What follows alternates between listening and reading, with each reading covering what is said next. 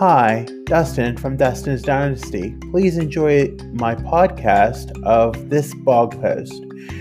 For more information, you can visit www.dustinsdynastyusa.com or follow me on Facebook, Instagram, Twitter, YouTube, and TikTok.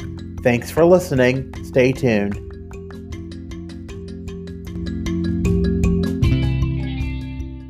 While this COVID-19 pandemic continues on nearing the 2-year anniversary of what is known as the pandemic. When COVID-19 was established as a pandemic back then, it was suggested it would be over in just 2 weeks, then they needed a month more, then another month before things got somewhat normal. However, nearing year 2, it seems with the advancement of vaccines and such, the numbers are not as emphasized or hyped about as much. It can be hard to watch the news anymore, which I pretty much limit myself to 20 minutes a day and usually only as a method to wind down from the day. That is enough time for 2 segments that contain the headlines of the region, such as a fire, some weird school directive or incident, an act of violence, or something, but always included within that 20 minutes I watch the news is something about COVID and something about vaccines or the importance of being vaccinated. While I do have to agree that it is proven that vaccinations do work, we don't specifically know for sure that they can fight what is needing to be fought against a person. There have been breakthrough cases, some ending in hospitalization even, although not extremely bad.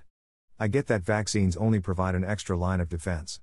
However, whether one chooses to get one or not is their choice, and it must be able to be accepted and respected. There is many reasons people don't want to get vaccinated.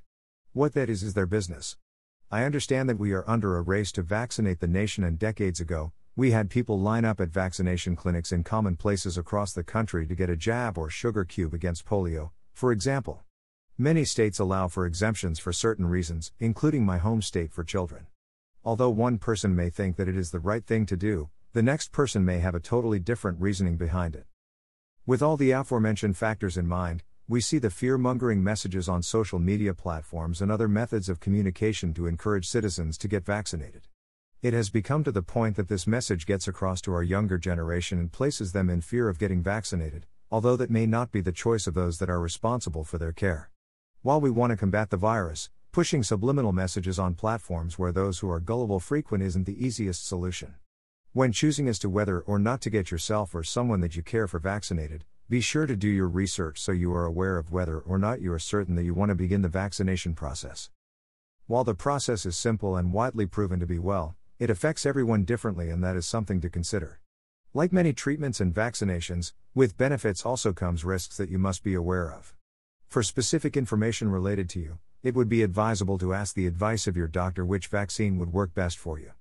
This has been a developing situation in 2021, and it is continuing to develop as I am writing this.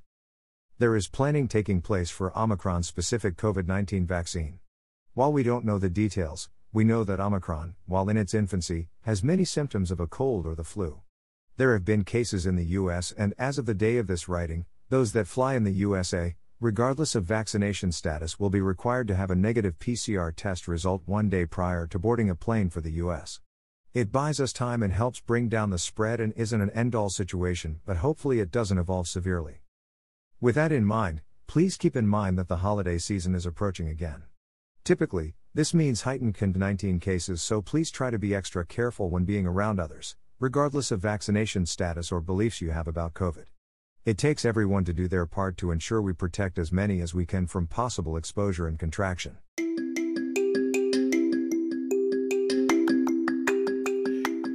Thank you for listening.